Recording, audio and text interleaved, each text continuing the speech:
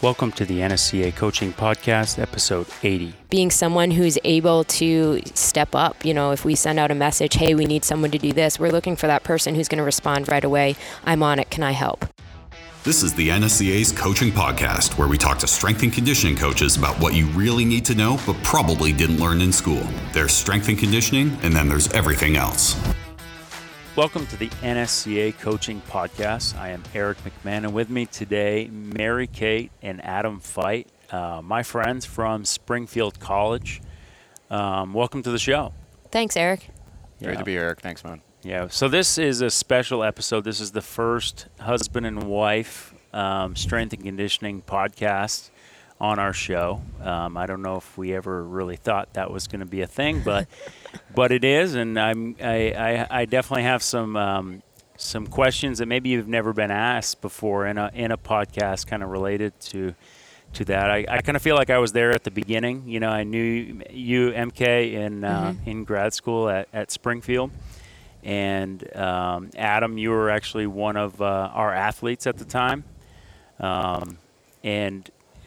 I also know you as a coach as well. You were a senior, and I was a first-year grad student, and then not too long you were out in the field speaking, and you guys have both done so much over the years, and I valued our friendship over the years, and I'm really happy for you guys and everything you guys are doing. So if you guys would both just take a minute and talk about your background and how you got into the field of strength and conditioning. Sure, I'll go first. So I often say I'm the luckiest person in strength and conditioning. I was a pretty good soccer player when I was growing up, and I grew really early, and because of that, people started catching up, and my premier soccer coach said, hey, you should try doing some resistance training. And he told me a gym to go to, and I walked in and I started training there, and it could have been anywhere, but I was lucky enough that it was Mike Boyle Strength and Conditioning. So I started my career off, as a kid, 13, 14 years old, training with Mike, and then he hired me on staff by the time I had a license. So I was really lucky. I've only been a strength and conditioning coach until now that I'm a professor. But I started my career, pretty much grew up in the weight room. Was lucky enough, I got offered a little bit of money to go play soccer at Holy Cross. Went and played soccer there, had a great strength coach there under Coach Jeff Oliver. And then I knew I wanted to stay in the field, so I went on to Springfield College and got my master's there. That's awesome. How do you match that, right? Good answer. Yeah, exactly. So it's funny because Mary Kate talks about not having the typical start, right? Like, how do we get into this field? And it usually involves some sort of, cheap Joe Weider vinyl weight set with sand. And that's exactly how mine was, right? So like many coaches, you decide to get better at a sport and whatnot. So mine was actually interesting. My father said I wasn't strong enough to go bow hunting with him, and had said something along the lines of, you got to be able to bench press 65 pounds to pull the bow and arrow back. And once I got older, I realized, like, what the heck is he talking about? But it was just enough to get me started. So, I think I started really weight training in middle school, and I'd always been a bigger guy, and decided to play football in high school and realized that, like, hey, we can do some good things here. But in terms of getting into the field, it was really a matter of, like a lot of athletes we see, that it's some sort of tragic event or some pivotal shift in their development. And mine was a season-ending injury. So I was a football player in high school, among other sports, and broke my left arm completely in half a week before our first game. And so in the context of a 17-year-old male, and it's last year of football, and it's a big transition period, it shattered me. And so I was actually on the sidelines with our athletic trainer, Kevin Offrey. I'll never forget it. And we're just talking shop, thinking about what are we going to do. And he's like, you need to get into strength and conditioning. And I'm no clue what that was. He's like, everything you're doing with the team and the captain's practices and the training. And I thought it was personal training, and he just completely opened up my opportunity of looking at a career in strength conditioning and sports performance. And I've done a lot of other things as well within that realm, but which led me to Springfield College to do my undergrad, which is where I met all of you, and conveniently was right down the road from where I grew up. So, really thankful for that, and the opportunity of not being strong enough and getting hurt, because it's put me in a position to sit next to you guys today. That's awesome. That's kind of a theme we hear a lot in strength and conditioning. It's like we reach our athletic potential, and then we have a setback, and then we want to basically give back what we've learned, and that overcome mentality to be able to continue and pour into our athletes, that's a huge part of our field. Sure. So you guys are both PhD students at Springfield College now, transitioning into professor type roles. So talk about your current roles at Springfield and what you guys do with the athlete program there as well. Sure. So I'm in, both Adam and I are in our third year of our doctoral program, so we're just kind of finishing it up this semester. And this fall, I was actually offered an assistant professor position. So I'm currently, a full-time student as well as a full-time faculty member. So I teach a lot of our grad strength and conditioning classes, sports nutrition. I'm going to teach a undergrad management of health and fitness facilities class. So teaching a lot of those exercise science classes, a little bit more heavy in the grad program, but still involved in the undergrad program.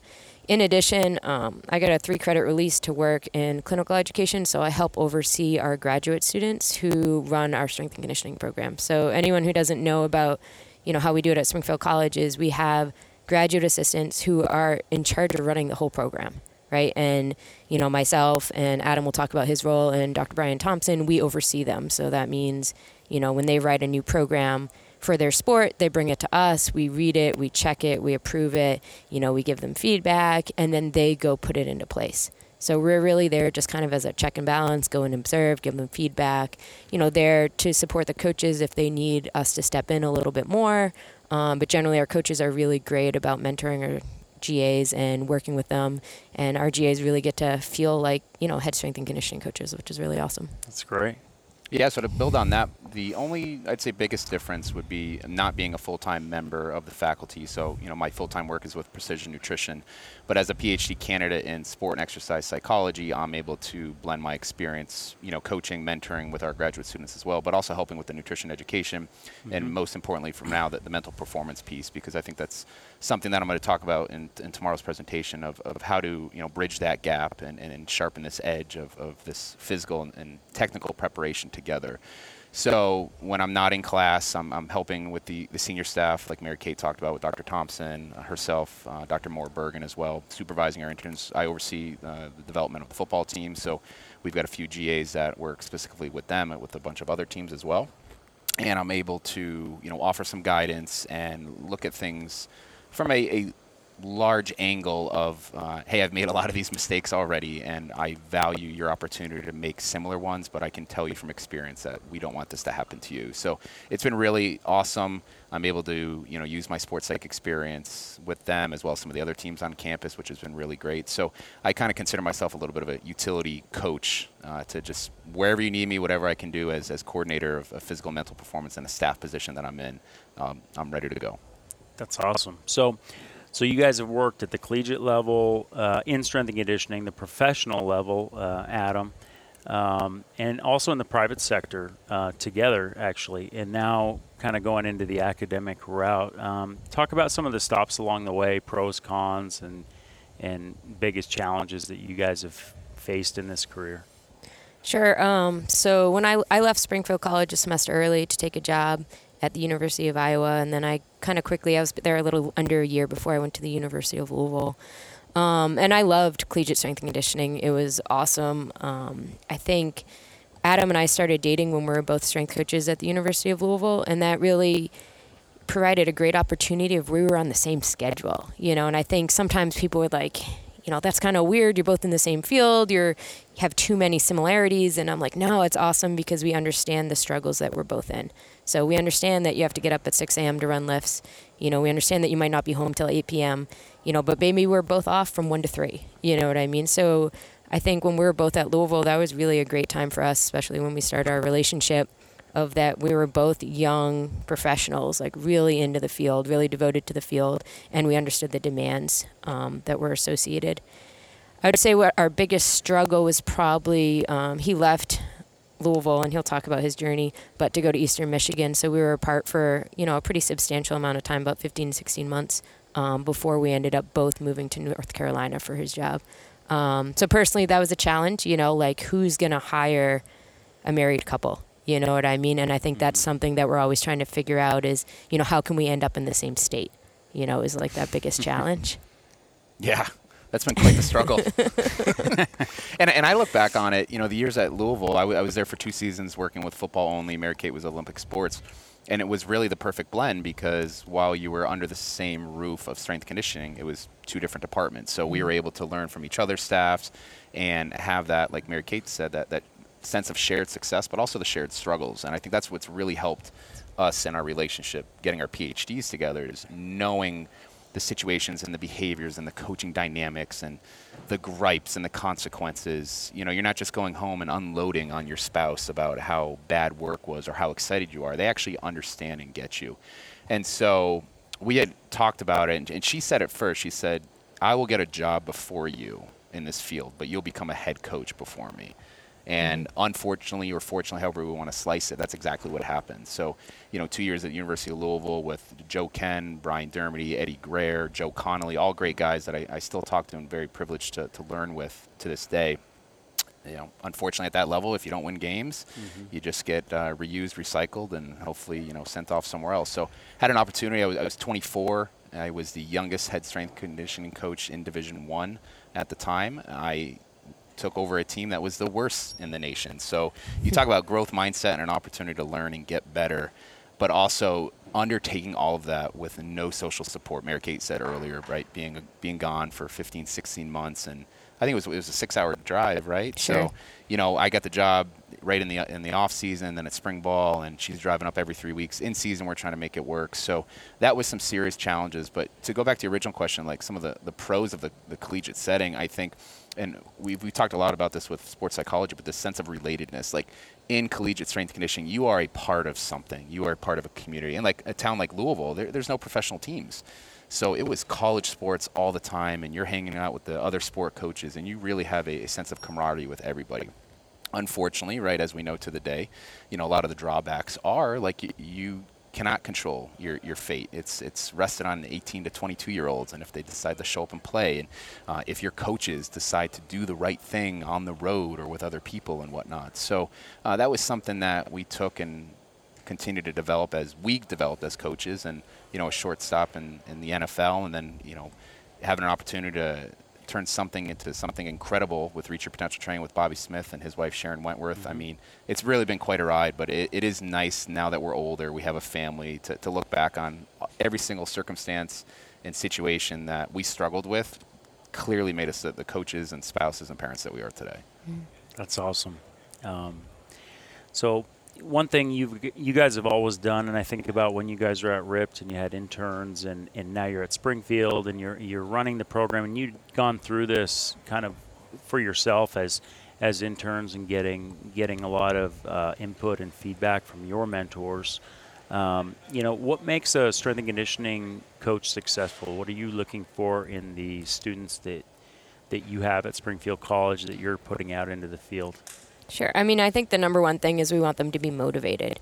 If they come in and they don't have the educational background or they don't have the experience, as long as they're motivated to learn, and to read and to do internships and kind of to do whatever it takes to be successful, and, not be held back by, being intimidated to do something or, being too busy. You know what I mean? Just being someone who's able to step up. If we send out a message, hey, we need someone to do this, we're looking for that person who's going to respond right away. I'm on it. Can I help?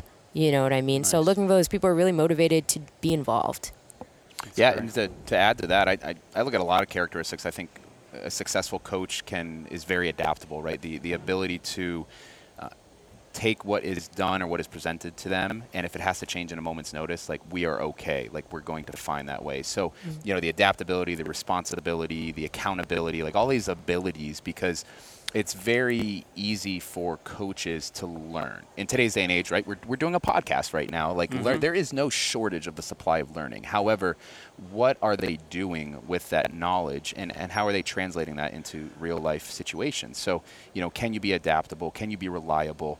Can I count on you to treat everything as it should. And it's not just sweeping the floors. It's not just making sure the racks are set at 9 and 5. We've seen it time and time again that, these lessons do translate to the opportunities that you create for yourself or that are created for you simply as a byproduct of what you're doing now in the positions that you're in. So I look at a lot of life lessons in coaching and how can they be greatly successful? Yeah, we want them motivated. They're going to learn the stuff. But what are all the intangibles? Yeah. Because we're going to teach you strength conditioning. Non-weight room skills. Exactly, right? Yeah. It's life skills. Life skills, it's people skills, it's communication skills. A lot of the great content we've seen thus far at NSCA has been talking about, it's X's and O's and it's APRE and it's fluid periodization, whatever. But how are we having these conversations and how are they unfolding? And so I want personality, right? We'll teach you strength. Can you hold a group? Can you be fun? Do I want to work with you? For sure. So, you guys we're here at the 2020 Coaches Conference in San Antonio, and you guys are both speakers. And Adam, you've been speaking with Precision Nutrition for a number of years now. MK, you're getting on the scene more and more every year. And what's your motivation to get out and speak and kind of spread your knowledge to future generations of strength coaches? It takes a lot to get up and speak. It's like there's a lot of people that it's one of their biggest fears to get up in front of a group of people and to share, just afraid of the feedback or the response that you might get putting yourself out there. And you guys both do such a great job with that. What's your motivation to do that? And just talk about that a little bit. In talking about my background, I mentioned a couple of people that really made an impact in my life. And for me, speaking is a way for me to make an impact in the field. And specifically, I'm interested in internship education, coach education. And by going up there and speaking, I'm educating all these people who can then go on and educate other professionals. So if I talk to 10 people today, right, and they each have 4 interns next year, well, I influence 40 people. So for me right now, I feel like my biggest impact, it will definitely be with the students at Springfield College. But when I speak, I'm influencing professionals all over the nation, and that's something I really want to do. That's great. For me, it's really been about playing to the strengths. And I think that's been a key lesson for me in coaching as well as the coaches I serve and I work with, because oftentimes we put people in positions or have them do roles that, they might be pretty good at it, but maybe they don't enjoy it.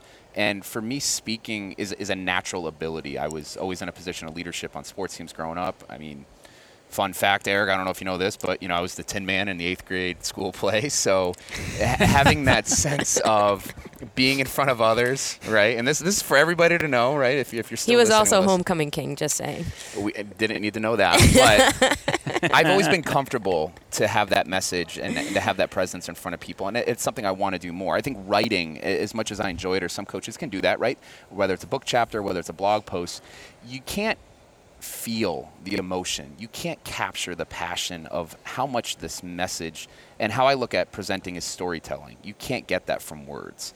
And so for me, why I love it is because people can see that from me. They can feel it, and they're going to leave any message I get and give and deliver of, I can sense the care, I can sense the commitment, and it's fun, and I love it. I look forward to doing it tomorrow. I've got a couple lined up, but very, very thankful for a platform with organizations like Precision Nutrition and the NSCA for allowing me to give that message and to have that stage, because I enjoy every minute of it. That's cool. Anyone that knows us, they won't be surprised that before I'm speaking, I'm like really nervous. My heart rate's up really high. I'm kind of freaking out a little bit.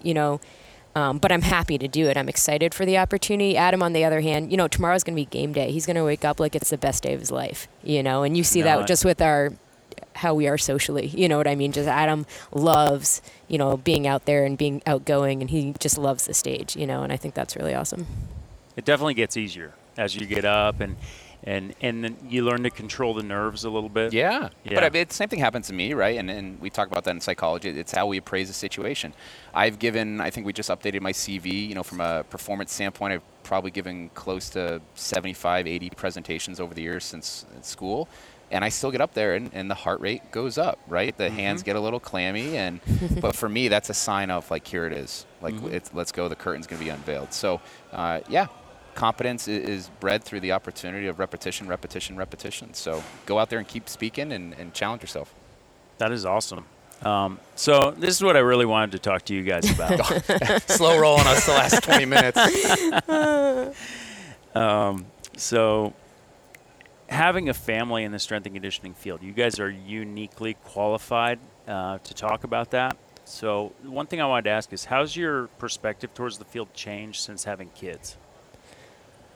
I think it's hard to look at a student athlete and not think of them as someone's child, you know. And even when I see professional athletes, I still think, they're younger than us now, most of them, you know, and I still think of them as someone's child, you know. And I think that changes everything. You know, it's not about winning, it's about this individual. And I think I always kind of saw it that way. But from a parenting standpoint, I have mom moments out there, you know, where I'm like, oh, like, are they okay? You know what I mean? Where I'm definitely like, I definitely have a motherly instinct towards these student athletes, you know, and towards my interns and towards my grad students. And, you know, I think parenting just kind of brings that out of you a little bit more. Awesome. On the other side of the coin, I think I'd add how it's affected my relationship with the coaches that we work with, specifically like the graduate assistants and interns, because when you're not a parent, you have this very myopic view of, you know, you should be the first one in and the last one out, and there's nothing else that's more important to you, and you've got to grind, and it's hustle. And you get older and you realize, and this was actually a huge lesson when we joined the private sector, was if it doesn't have to be done in the confines of this brick and mortar, lack of sunlit room in the basement, below basements of a weight room, and I can do this with my kids crawling on me, or I can do it when they go to bed at night. Like, that's where I want to do it, because as Mary Kate pointed out earlier in her presentation, like, when I'm there, I want to be there. So for me, it's been about delegation of responsibilities. It's been about, hey, do we have to do this now? Or guess what? Just because you don't have a family doesn't mean that you don't have other things to do. And that's really made me a more empathic coach and a compassionate coach, of realizing also that they think things are hard. And it, of course, us, you know, you're as a parent as well, like you have no idea. You think this is hard. But we respect that, because at this point in their life right now, finals only and trying to make rent only or studying for a test is the hardest thing in their life right now. So being a parent and having those dad moments been a lot more understanding and authentic in my relationship with the coaches I work with. Seriously. I think we're very efficient now. You know, like, people, you know, we'll have our grad students be freaking out about a couple things, and they're like, and then I'm freaking out because I have this and this due, and then I think of you and Adam, you know, and I tell them, you know, your struggle is real, even though it's not our struggle. But I mean, in our positions where we're both working full-time and we're both full-time students, and we have a 5 and a 7-year-old, you know, and we're very much there. You know, my daughter goes to school till 2. Someone picks her up every day at 2, even though we work full-time and we're full-time students. You know, so we're just really good at making every minute of the day count, you know, and figuring out, you know, who's on drop-off, who's on pickup, you know, who's going to be going to this practice, who's going to be getting up at 6 a.m. to do work while the other one gets everybody off to the school, you know, and just really, really good at being efficient and being organized. And I mean, I think that helps us as coaches too. That's great. Yeah. So flip it the other way now. And MK, you talked a little bit about this. You know, how does your coaching background help you as a parent? Yeah, I mean, I think that's perfect to write what I just said. I mean, we are scheduled to the T. You know, we share a Google Calendar. Time out. Can I butt in real quick? So we're gonna go back to when we got married, which was July 2nd, 2011. And actually, I'll preface that with maybe the day or two before. You want to talk about itineraries and Excel of like where you got to be, what you got to do, who you're going to be doing it with, the time that you have. I mean, you should have saw the charts that we had for our wedding. And it was in our wedding vows, Eric, that was like, hey, are you going to like ease off the Excel in this marriage? Because the templates were fantastic. So I just, yes, efficient and programming. I'll let you continue, but we've seen it multiply exponentially in our relationship. Sure. The Excel skills as a strength coach is a great application. Our Disney trip, you should have saw that. I mean, it was the cell merging. We had a watermark on the background. Oh, stop. Say hi to Mickey Mouse. Yeah. Okay.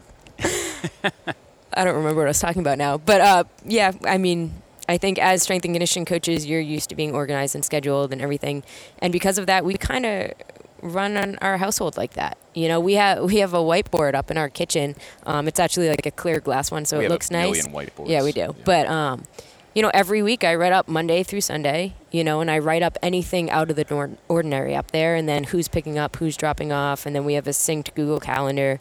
I'm one color, he's another color, the kids are a third color, you know, and just, you know, always having that structure, you know, and I guess it's kind of like having a lift structure, you know, like what is this time devoted to every single day? That's awesome. Yeah. I'm taking notes. I'm going to take some of that stuff home. And I think what's helped too, you know, just the field in general about taking care of yourself. And certainly we've been in better conditions of physical and probably mental health. We've also been probably worse as well. But our kids have seen our efforts in taking care of ourselves and them taking care of themselves. So, you know, we've been collecting weight room equipment for years at every school that throwing things out or great sales. And so, you know, we built an incredible 2-car garage gym. And our kids, we do family workouts and the garage doors come up. And, you know, we have elements where there's turf, like the kids know exactly what to do. And they're pulling the plyo boxes out and the obstacle courses. And so we've been really able to take that, as Mary Kate talked about, structure, but also the free play aspect of, hey, we're going to go in the gym and get a family workout and we're going to do our thing, but you have full reign and we want you to have fun and explore and really get to see what mom and dad do, you know, on probably not a daily basis these days with school, but on a basis that we truly enjoy. Both kids were born when we were working at RIPT, so, I mean, literally Cody took his first step on the turf at Reach Your Potential Training, you know, and Macy wasn't there quite as much because, you know, how 2 kids in a gym is way different than 1 kid in the gym. But, like, I literally can't bring them to a facility and expect them to stand next to me. They walk into a strength and conditioning facility, and to them it's a playground, you know, because they grew up playing there. You know, so they're, you know, hanging off the TRXs. They're doing, you know, Cody will rip out some pull-ups on a bar, or, you know, they're jumping on plyo boxes. They're putting ankle bands on and doing, you know, band walks. Like, and they know what all the stuff is. I mean, I think both of them were foam rolling by the time they were 18 months. You know, so we had a picture. We were at Jersey and we were doing wall drills, I think, right? And Cody got Cody got on the wall. But I mean, exactly. He's break dancing on the platforms because we just got him waxed. I mean. He's setting PRs with his exercises and, you know, hey, we're going to do a workout and we let them coach us through it, you know, like where is this coming from? So Cody, often I'll look over in our office and he'll be doing jumping jacks and push-ups and I'm like, Cody, what are you doing? Oh, just getting a workout in. I'm like, all right, dude. That's awesome. My son does that too. And it's the coolest thing as a parent. So you talked about your garage gym, and, you know, when I started having kids, it changed my perspective, and it kind of broadened my perspective, and I never really thought about working with youth athletes before, but you guys have really worked the whole spectrum from collegiate to professional, and now you have kids. Talk about long-term athlete development and kind of, I know we all have these hopes and aspirations for our kids, and I don't want to be specific to that, but talk about the concept of long-term athlete development and just kind of your take on that and how it is being applied towards the training for youth and up through high school, collegiate strength and conditioning, just kind of a broader look at the field as a whole. Yeah, I think I'll start off, you know, with both of our degrees being based in physical education. This concept of movement mastery and principles and motor learning has really become the forefront because we're all in the same Facebook groups. We see all the same Twitter rants and conversations. We're over-specializing our kids, but, you know, we're enabling that to happen. And so I think for us, you know, and I'll start this, is we take a very powerful position in our family of we're going to do a lot of things. When we were coaching at the high school level, which, you know, for me were some of the best years of my coaching career, I always told our athletes, hey, I want you to get a general studies degree in weight training and agility and speed work and conditioning because you're going to sign a scholarship, I hope, soon. And then that's it. You're going to be doing that, whether it was lacrosse or football or soccer, field hockey, what have you. And so when we were doing movements, you know, and writing our 90-minute performance programs, we wanted to expose them to as many stimuli to get them proficient enough where that they could transfer one skill to another skill. And for us at home, it's the same thing, right? You know, our son's a little undersized, and he's an incredible soccer player. You know, mom's a Division I athlete, and dad's a Division III has-been. But, you know, he's built for that. But we also know, hey, let's do some basketball as well, and then we're going to do some baseball, or, our daughter loves, some of the visual arts stuff with dance and acting and whatnot. So we have a rule, I think, we've modified it. Rich Gray from Play talked about, his kids have to do something 3 out of 4 seasons, and that's something that, we've kind of adapted for our family of we're not just going to play one sport all year round. Because that day will happen, probably. Mm-hmm. I think that's where we are. But Mary-Kate's been very good with that and respecting that to happen, whether, we've done Taekwondo with the kids and whatnot. So I'll start there in terms of we do that, and we do coach. Mary-Kate has been the head coach for the soccer team for Cody the last 2 years prior to this year, because he's at another level now. And now we're coaching Macy's team, and I'm her assistant. I'm like the get-back coach. More so it's actually the get-in coach with the kids, because they're just sitting there. Seriously. But we talk about, we're doing this or they're doing that. Are you doing something about it? And we are. We're very active in our community. And so the ability to see that happen and unfold, but also to be a part of that and make the change, be the change we always talk about, we do that. So. Yeah, and I take a lot of pride in, we coached kindergarten and first grade soccer for Cody, and now kindergarten soccer for Macy.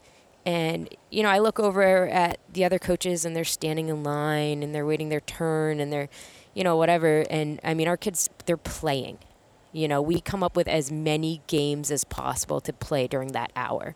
Whether it's dribbling the ball and us having music, and when we stop the music, you stop the ball, or, sharks and minnows, or whatever game we can come up with to make them active as much as we can that whole entire time. And I think we take a lot of pride in that. Like Adam said, we're trying to get them exposed to as many sports as possible. As a soccer person, it is hard to not get pulled into getting Cody committed to a lot of soccer, because he is a very good soccer player, but he's 7. You know what I mean? So making sure we prioritize other sports at other times. I struggle with, I think at some point in high school, you have to start to dial it in towards 1 or 2 sports. And I think one of the big reasons for that is that's a time that I really do think strength and conditioning should start up, before they enter the collegiate level. And if you're playing 3 sports, you don't really have time for strength and conditioning. Absolutely. So I think in high school is when you really need to start kind of picking, which season can I really focus on strength and conditioning rather than a sport. But we're not there yet. So we'll see how we feel when we get there. Yeah.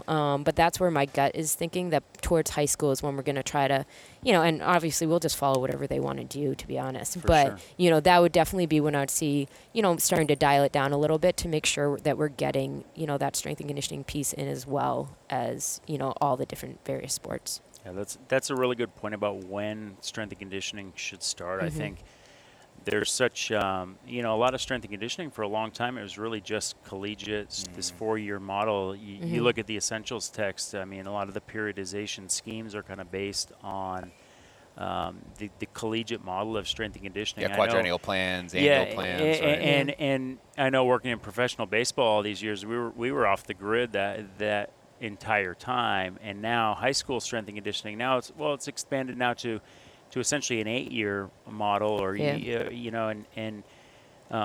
that's a huge opportunity when you look at the long-term athlete development model that we maybe had been missing, but obviously is an area we need to continue to grow. Yeah. And I believe the NSCA is gonna move in that direction. Even just sending them on to college with good technique. You know what I mean? Just mastering that technique at a younger age, in high school, so that when they get to college, no matter where they're at, they already have that good base that, they can perform those lifts safely and effectively. So you strike like a big thing I'm passionate about, is because when we were at the high school level, 80% of our kids were female, and we lived in such an incredible area of Division I talent. And we know, especially in the college athletics model, kids transfer. Kids are stressed. Like, you go from I am the king of everything, the queen of everything, high school is awesome, to wow, the coach isn't who I thought he or she was going to be. My team isn't exactly. The food sucks. The dorm sucks. The roommate sucks. And so for us, like, we took so much pride in saying, you're going to go to university or college, and you're going to be damn good at lifting and training, and that's going to be one less giant thing you have to worry about.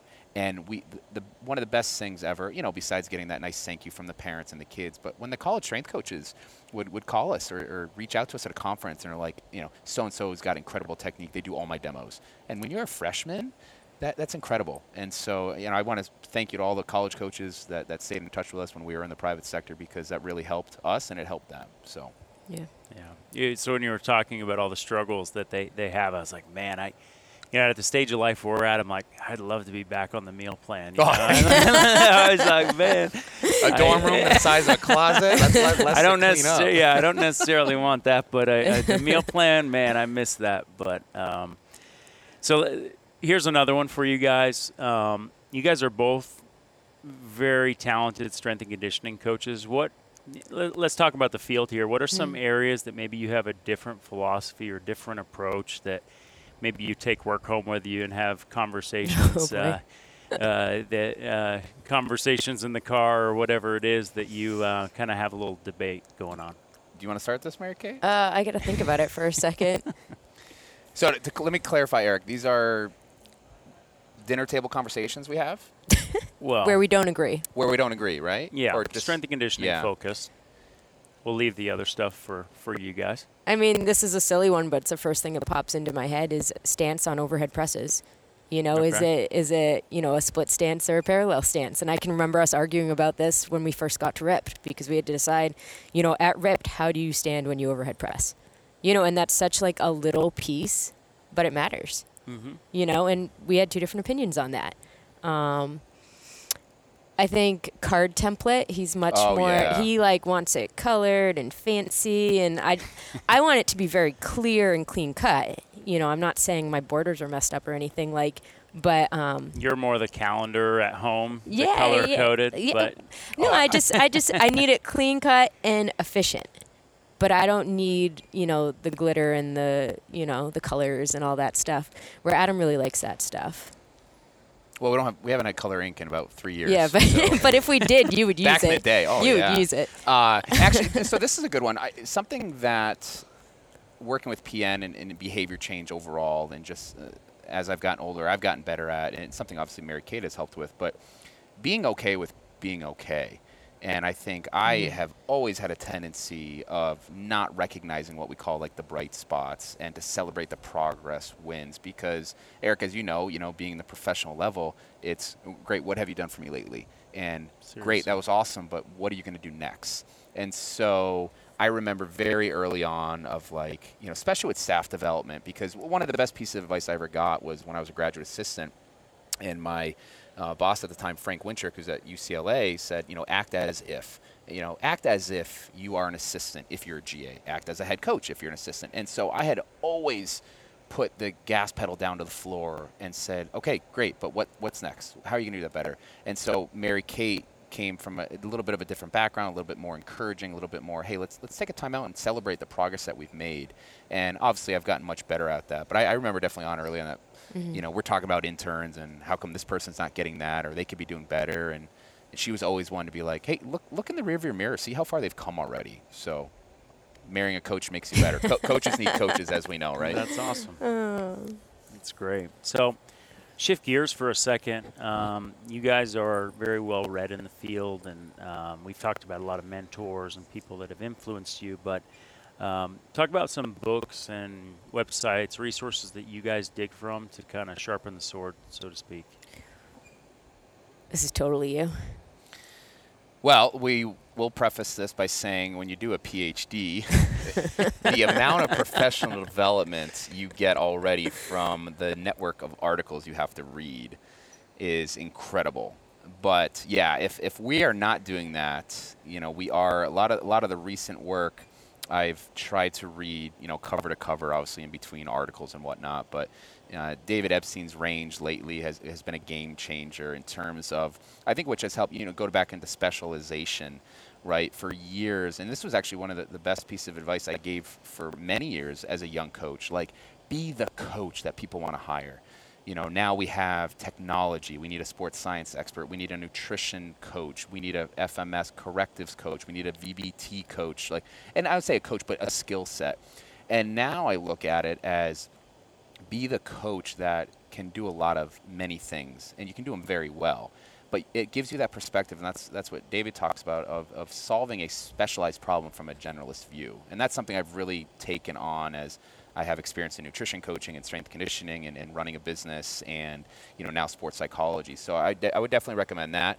Working in behavior change, we're talking about books, anything from the Heath brothers and Switch and Make It Stick, James Clear, Atomic Habits, John Berardi's latest Changemaker. We're looking at these components, the power of moments. I mean, incredible that we had our graduate assistants read this past summer about the opportunity and the ability to create these moments that people will remember and move forward accordingly. So those are some of the books that I've gone through, and when we do get a vacation and we're not working on a finals project, I'm getting into it. So. Yeah, I would definitely say I'm very much, I read a lot of research right now, so I'm a little pulled away from books.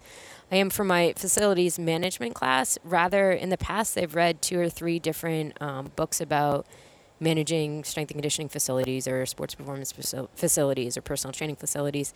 I've decided to go the podcast route with that, which I think is going to be pretty unique. They have to listen to 5 different podcast episodes throughout the course and write reflections, and then we're going to have discussions on them. So right now I'm spending a lot of time listening to various podcasts, trying to select out the best podcasts to be offered, and not just the podcast, but the podcast with this guest, that I think will provide my students with a lot of information. And really, I mean, I'm such a big podcast fan because I think I can listen to a podcast, with, one headphone in my ear while I'm cooking dinner. And I can do it while I'm driving. There's so many ways for me as a busy professional to consume information, through a podcast. And I kind of want to share that with my students and have them to start really expanding where they're getting information from. Because again, like, this is something they can do while they're driving or while they're working out or something else like that. I totally agree with that on the podcast.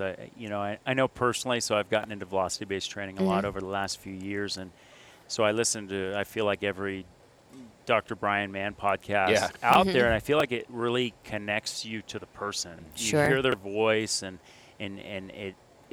So funny story. A few weeks ago, I for the first time I got on the phone with Dr. Mann, and he started talking, and for a split second, I'm just thinking, oh, I'm like, this is like a podcast. Like, I've heard it, like an interactive podcast. And so it was.